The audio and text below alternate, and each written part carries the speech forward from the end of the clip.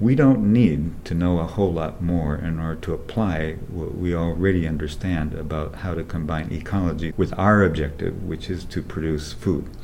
So we actually need markets, we need policies, we need incentives, we need educational systems so that farmers understand these management techniques and begin to apply them.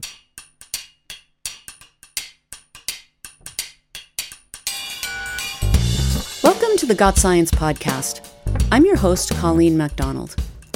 Today we're talking about something that everyone can get behind, food. What's your favorite food? Is it a healthy salad, grilled salmon, a frozen pizza? Ever wonder about what goes into getting that food onto your table? If your answer is yes, then this is the episode for you. And stick around after the interview for This Week in Science History with Katie Love.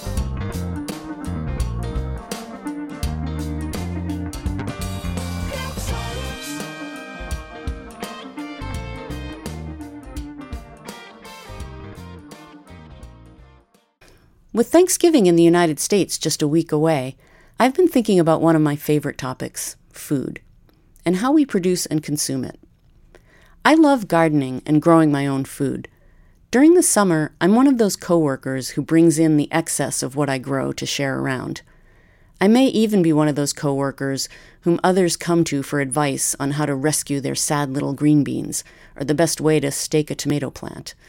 But despite being part of my own little food chain in my backyard, like many Americans, I didn't really know a lot about where the rest of my food comes from. I mean, not until I started working here at UCS, where we have a team of dedicated scientists and agroecologists who study food and how we produce it. And honestly, some of what I've learned makes me want to postpone Thanksgiving until we can figure out how to grow, distribute, and consume food in ways that are healthier and more equitable for all of us in this country. Here to talk about the good, the bad, and the unfair in food are correspondent Abby Figueroa and Dr. Ricardo Salvador, director of the Food and Environment Program at the Union of Concerned Scientists. Ricardo leads a team of scientists and experts in researching and implementing ways to improve the American food system, from farm to fork. He and Abby chatted about American agriculture and sustainability, how climate change might affect our farms and farmers, and he also graciously accompanied Abby on her imaginary trip to the grocery store. Hi, Ricardo. Welcome to Got Science. Nice to see you, Abby. Well, we're here to talk today about food and farming and what does it take to build a food system that's equitable and sustainable. But before we get into that, I thought we could talk a little bit about you and what brought you to this world of food, farming, and sustainable agriculture.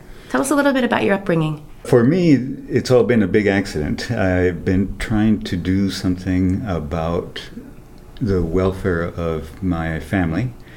On my dad's side, these were self-provisioning farmers in southern Mexico. And I operated for the longest time with the assumption that the reason why they were poor, in spite of how hard they worked and how ingenious they were, was that they lacked technical information. And so I studied a scientific career because I thought I would be able to contribute to the knowledge that small-scale farmers need. And while that has been good, I discovered much too late, I was way into that course of education, that it really wasn't lack of technical knowledge, it was actually social factors that determined it, because who my family were, it didn't matter how hard they worked. They were destined to always be in the bottom socioeconomic rung. So that has brought me to shape a career that covers both the science of agriculture as well as the social justice aspects of agriculture. Now, where did you grow up, Ricardo? All over southern Mexico, so primarily in the states of Puebla and Oaxaca. So when it comes to food, what are your earliest memories of food in southern Mexico?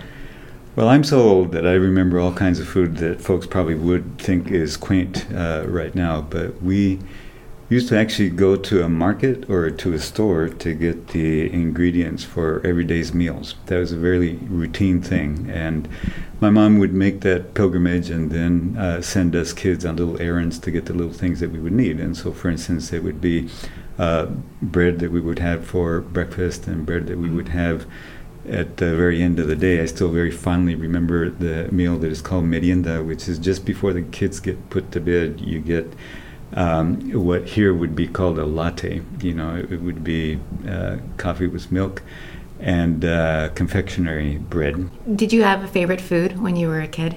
Oh yeah, absolutely. There is a dish which is very traditional to the part of Mexico where I grew up, which is called mole, and it varies by region. Everybody down to the individual family household believes that they have the best recipe for mole, which is a very complicated sauce which is based on chocolate, and it's got all kinds of very interesting flavors. So I remember that fondly. Sounds delicious. Many people don't think of food too much beyond the supermarket or beyond the dinner table. Why should food be a hot button issue, a political issue next year in 2019? Well, primarily because of the way that it's produced. And so there are people that are involved in both producing the food as well as processing and getting it to us. So the way in which it's produced actually signifies livelihood to many people. The way in which it's produced is also a way of using the earth, because it's still a process that happens outdoors, and so we utilize natural resources. So there is a way, in the worst of instances, in which we do is we basically exploit both the people that produce, process, and deliver the food to us, as well as the natural environment. There are all kinds of alternatives in which we can treat everyone fairly, and in which we can actually regenerate natural resources. And so, of course, at UCS, we're advocates for the latter. But the thing is that most people think of their food just in terms of the flavors that they like, how much time they have to go and find someplace to manufacture, serve the food to them, clean up after them. And really, very few people actually think about what's behind the plate, so to speak. And so what that leads to is that most of us can condone an agricultural and a food system that we wouldn't approve of if we knew everything that it's actually doing in our name. Now, one of the myths we sometimes hear about with sustainable agriculture is that it can't be done on a large enough scale to keep pace with demand, with the growing population, or that it's old-fashioned techniques and that there's much more, there's new innovative ways to farm instead. What do you say to that? Well, sustainability doesn't have to do with scale. It has to do with the methods that you use. And specifically, sustainability is about how long you can keep up any given activity. So, in fact, a lot of the very large-scale industrial methods that we see applied in agriculture today are some of the most extractive methods. So, by definition, they're not sustainable. You can't keep on extracting at the rate that they are. Both water, the fossil fuel that they need, the minerals that they need transported from all over the planet to make that practice viable. Now, I should say there are methods of producing sustainably at large scale, which all goes to the initial point that sustainability is not about scale. It's about the methods that you use. So are you returning nutrients to the earth, for instance? Are you regenerating the carbon? Small-scale agriculture is something that I'm interested for the reasons that I described. It was essentially the type of agriculture that was practiced where I was raised, and I could see that it was very viable. But beyond my personal experience with it, it provides livelihood for a greater number of people, and decent livelihood for a greater number of people, or at least it has the potential to do that. By definition, in larger scale agriculture, what you need to do is to mechanize and to homogenize practices as much as possible. So that means that the returns go to those that actually create the machinery that makes the large-scale practices possible. You need fewer people to practice that sort of agriculture. And so it all depends on what you value, what you want to see in your food system, and what and whom you want to support. So let's change gears and talk a little bit about one of the issues that UCS is very heavily focused on these days, which is climate change. What does the future of farming and food look like in our warming world? If we extrapolate what we expect climate change to do, first of all, weather extremes are going to be much more frequent. We're already beginning to see that. So with higher temperatures, we will have much more moisture in the air, much more rapid and violent exchange of energy. And, in the scientific sense, this means thermal exchange of energy. And so we can expect a lot of storms, very extreme weather events. That is prone to cause situations where we're going to have a lot of water at one time. And so that means that our systems will need to be resilient in order to be able to absorb that water so that it's not a destructive force. That means we need to improve the soil so that it has sponge-like characteristics, and that will depend on having a lot of organic matter in the soil. And so what this means is that we need to be managing cropping systems so that they return a lot of organic matter, vegetation, to the soil so that we can begin to build up those stores and have soil that can fulfill two functions simultaneously. One is to retain water in storage for a long period of time so that in between rainfall events or in between storm events, the water is banked up and plants can grow, whether it's raining concurrently or not. And the other function is to actually meter that water out to plants as they use it, as I've just said. And so the very best soil fulfills that characteristic because in the matrix that soil is, there's actually two different compartments where those different types of water are actually stored. A farmer who knows what she or he is doing understands that the soil works that way and what you need to build that quality of soil. The majority of farmers are actually just interested in getting a crop in and out as quickly as possible. They need machinery to do that, and in the utilization of machinery, what they do is actually destroy the capacity of the soil to perform in the way that I just described. They will tend to compact it, they will tend to erode it, and so on. So it's everything that goes against what we need in order to be able to be resilient in the face of the dramatic change in climate, at least as far as the production aspect of agriculture is concerned. As a geek, it is fun to stay up with a lot of the innovations that are occurring in agriculture. And I will give you one or two examples of that sort of stuff, but I just want to underscore that we know enough already to be able to practice agroecological systems of production. And that's very important to underscore because agriculture is an activity that is practiced outdoors utilizing natural resources as our main elements. With our knowledge, we can determine how productive that system is and whether it's sustainable for the long term. We don't need to know a whole lot more in order to apply what we already understand about how to combine ecology, the way that the world actually works, the way that nature works, with our objective, which is to produce food. So we actually need markets, we need policies, we need incentives, we need educational systems so that farmers understand these management techniques and begin to apply them. So that's really what our work is at UCS. For me, it's very important to always distinguish that from this siren song of technology as if that were the key to solve any problem, because in fact it's actually created a lot of the problems that we're trying to countervail right now: soil erosion and pollution of water and greenhouse gas emission by agriculture and so on. Now, having said that, the crops that we work with are biological organisms that we have been improving to suit our needs from the moment that we began to domesticate them. The domestication process was never an instantaneous thing. It's always been gradual. And we are at the point now where we actually are beginning to understand enough about DNA and the way that it works that we may be able to adapt these species, both crops and animals, much more quickly to what we need of them in order to produce food.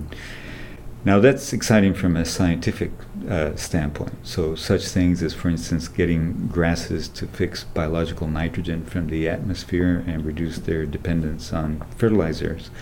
Those are exciting prospects. We already have some instances of cases where through genetic modification you can actually integrate resistance to some insect species into plants. So from a geeky standpoint, those sorts of things are very exciting.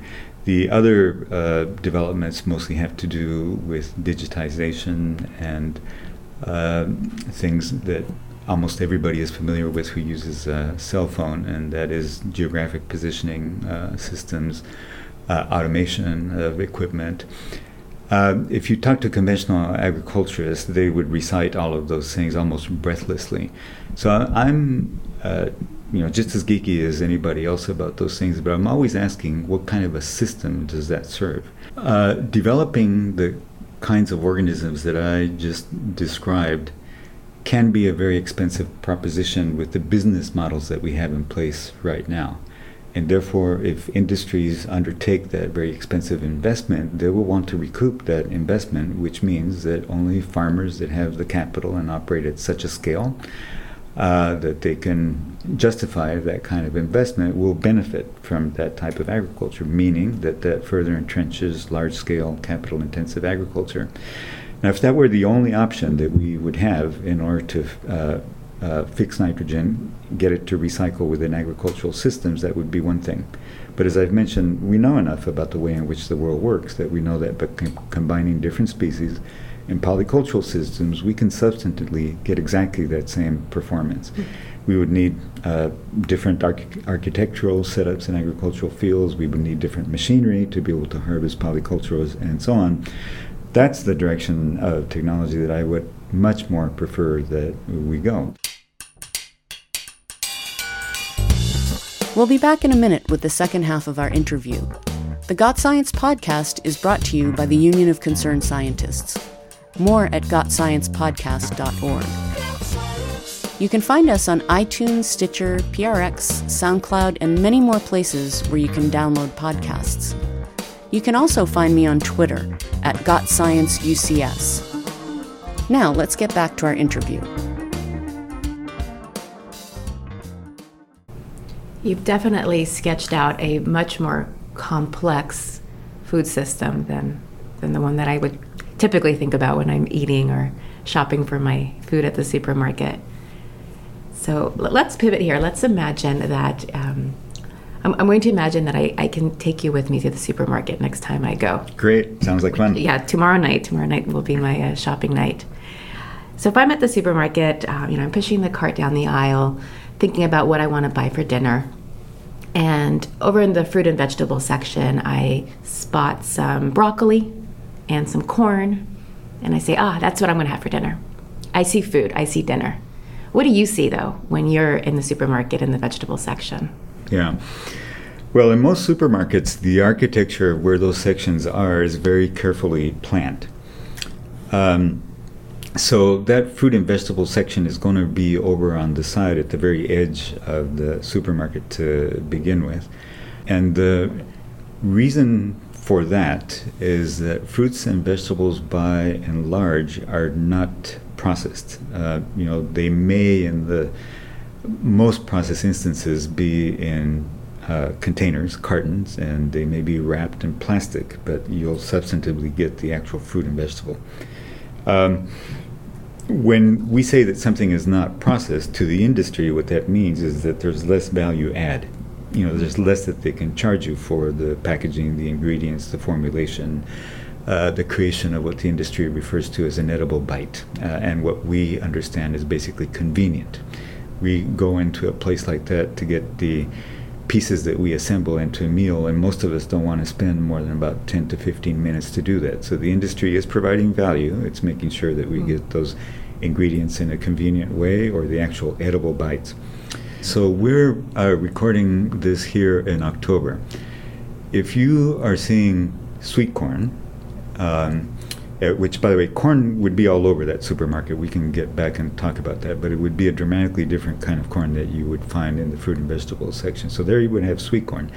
If you, in fact, are seeing sweet corn there, it very likely has not been produced in this area. And so then you have to ask yourself, where's that sweet corn coming from? It's been transported. So I see that there's been a lot of fossil fuel that has been invested in providing you the convenience that regardless of what season it is, whether that product is actually native to this place or not, whether it can be produced in season here, you're going to have the ability to eat that if that's what you want to have. If on a whim you want to have sweet corn. With the broccoli, what I would see is that this is a very labor-intensive crop. there are many aspects of it that are highly mechanized, and as a matter of fact, by the time that broccoli leaves the field, it's already in the cartons that are going to be delivered to grocery stores. The key thing is that it's chilled someplace until it actually gets loaded onto semis and then distributed throughout the country. But in order to get those cartons packed, there is intensive human labor that's involved with crews that are actually following along with the machine. They're doing the cutting with knives in the field, bundling them up, and that bundle that you buy in the grocery store is already created by that worker before they put it into the carton on these moving conveyor belts that are moving through the field. These folks are working from sun up to sun down. They need to keep up with the machine. There is no stopping for anything. And so you have to think of yourself as a human cog in a mechanical system subject to the needs of the machinery. And so that means that human needs, all the way from your bio breaks to whether you're thirsty or not, to whether your knees are tired, to whether there's too much sun, all of that are things that you are exposed to in a case where you're not really going to be paid a whole lot for that. You're actually seen as a cost of the system that needs to be minimized. So I think about all of those things, what it takes. And furthermore, I think that whereas most people would look at that system and say, hey, that's a very efficient system. If I drove you up in my pickup truck and we just observed it from the side of the road, you would see all of these things humming along. It would look like a lot of progress, a well-optimized system. And I see in that if you take those human beings out of that system doesn't work. They are some of the most valuable parts of the whole system on the economic definition, that if you take them away, the whole thing doesn't work. Their value is incalculable, it's infinite, and yet we pay them the least that we can in order for that whole system to work. So I see human exploitation there. So when you go to that supermarket section and pick out that broccoli, that's what I'm conscious of. So with this image that you've painted for us of the workers, the need to transport food over long distances, the fossil fuels burned, the corporate nature of farming today, what's the best approach if I want to try to change that? Let me give you some examples of things that you could do in this area. There's a farmer's market that happens in this town, and most places these days will have farmers markets.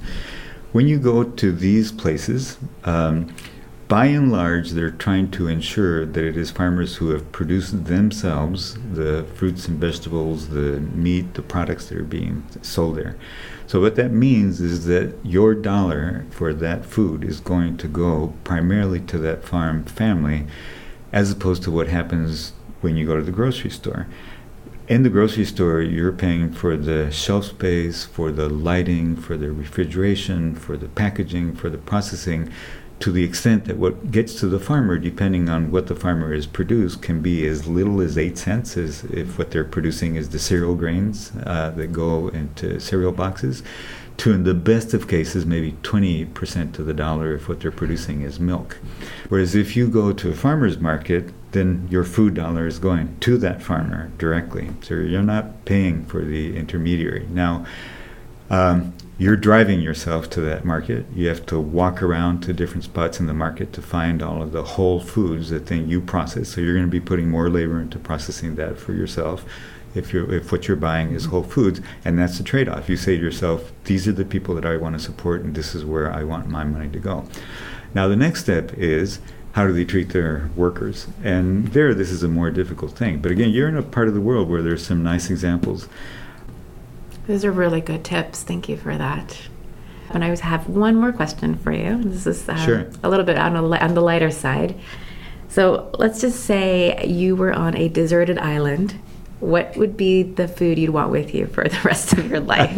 What meal are you willing to eat for the rest of your life? Well, that's a very nice question. And actually, I think all of us will have a different answer depending on where we're from, because we all have diets and staple foods that we grew up from. And I'm a creature of southern Mexico. Beans and tortillas are the things that, to me, define a warm, hot piping meal that both nourishes us well and also just reminds me of my culture, my family, my upbringing. And I grew up in a place where those things grew naturally, and as a matter of fact, they were domesticated there. They were the native crops of the area. So it's in the culture, it's in the songs, it's in the poetry, it's in the metaphors that we use every day. Well, I think I'm going to want to be on that same deserted island as you. So. Okay, well, I'll need you. your help because we'll need to put a lot of labor into that system. Definitely. Well, thank you, Ricardo, very much. Back to you, Colleen. And now it's time for This Week in Science History with Katie Love. This week in science, we're going back to November 12th, 1936, when the Oakland Bay Bridge first opened for traffic. The San Francisco Chronicle called the opening a dozen old-fashioned New Year's Eves thrown into one, the biggest and most good-natured crowd of tens of thousands ever to try and walk the streets and guide their autos on them. The bridge, which links Oakland and San Francisco, was originally thought to be an impossibility due to the width and depth of the body of water between the two cities. But the problem was solved by creating a complex of connecting bridges that meet at a central island. The Bay Bridge set records when it was built. The sections connecting to San Francisco were the second and third largest suspension bridges in the world, since they were two bridges strung together. And on the Oakland side, it was the longest cantilever bridge in the world. More recently, concerns about earthquake safety warranted a rebuild of the Oakland section of the bridge, which was completed in 2013 after 6 years and $6.4 billion.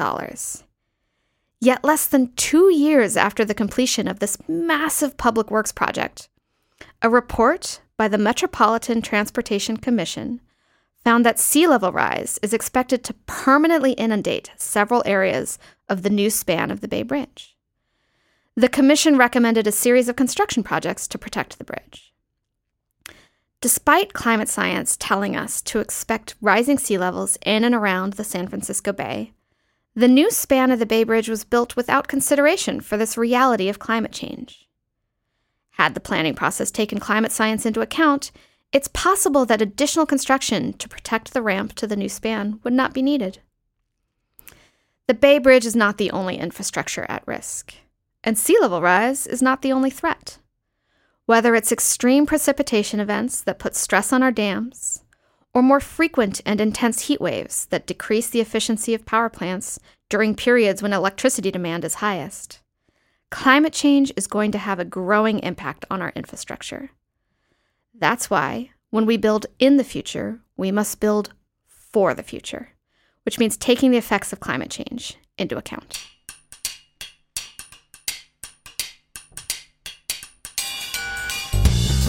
Well, that's it for this episode of the Got Science podcast. Special thanks to Dr. Ricardo Salvador. Our correspondent is Abby Figueroa. This Week in Science History by Katie Love. Editing by Omari Spears. Music by Brian Middleton.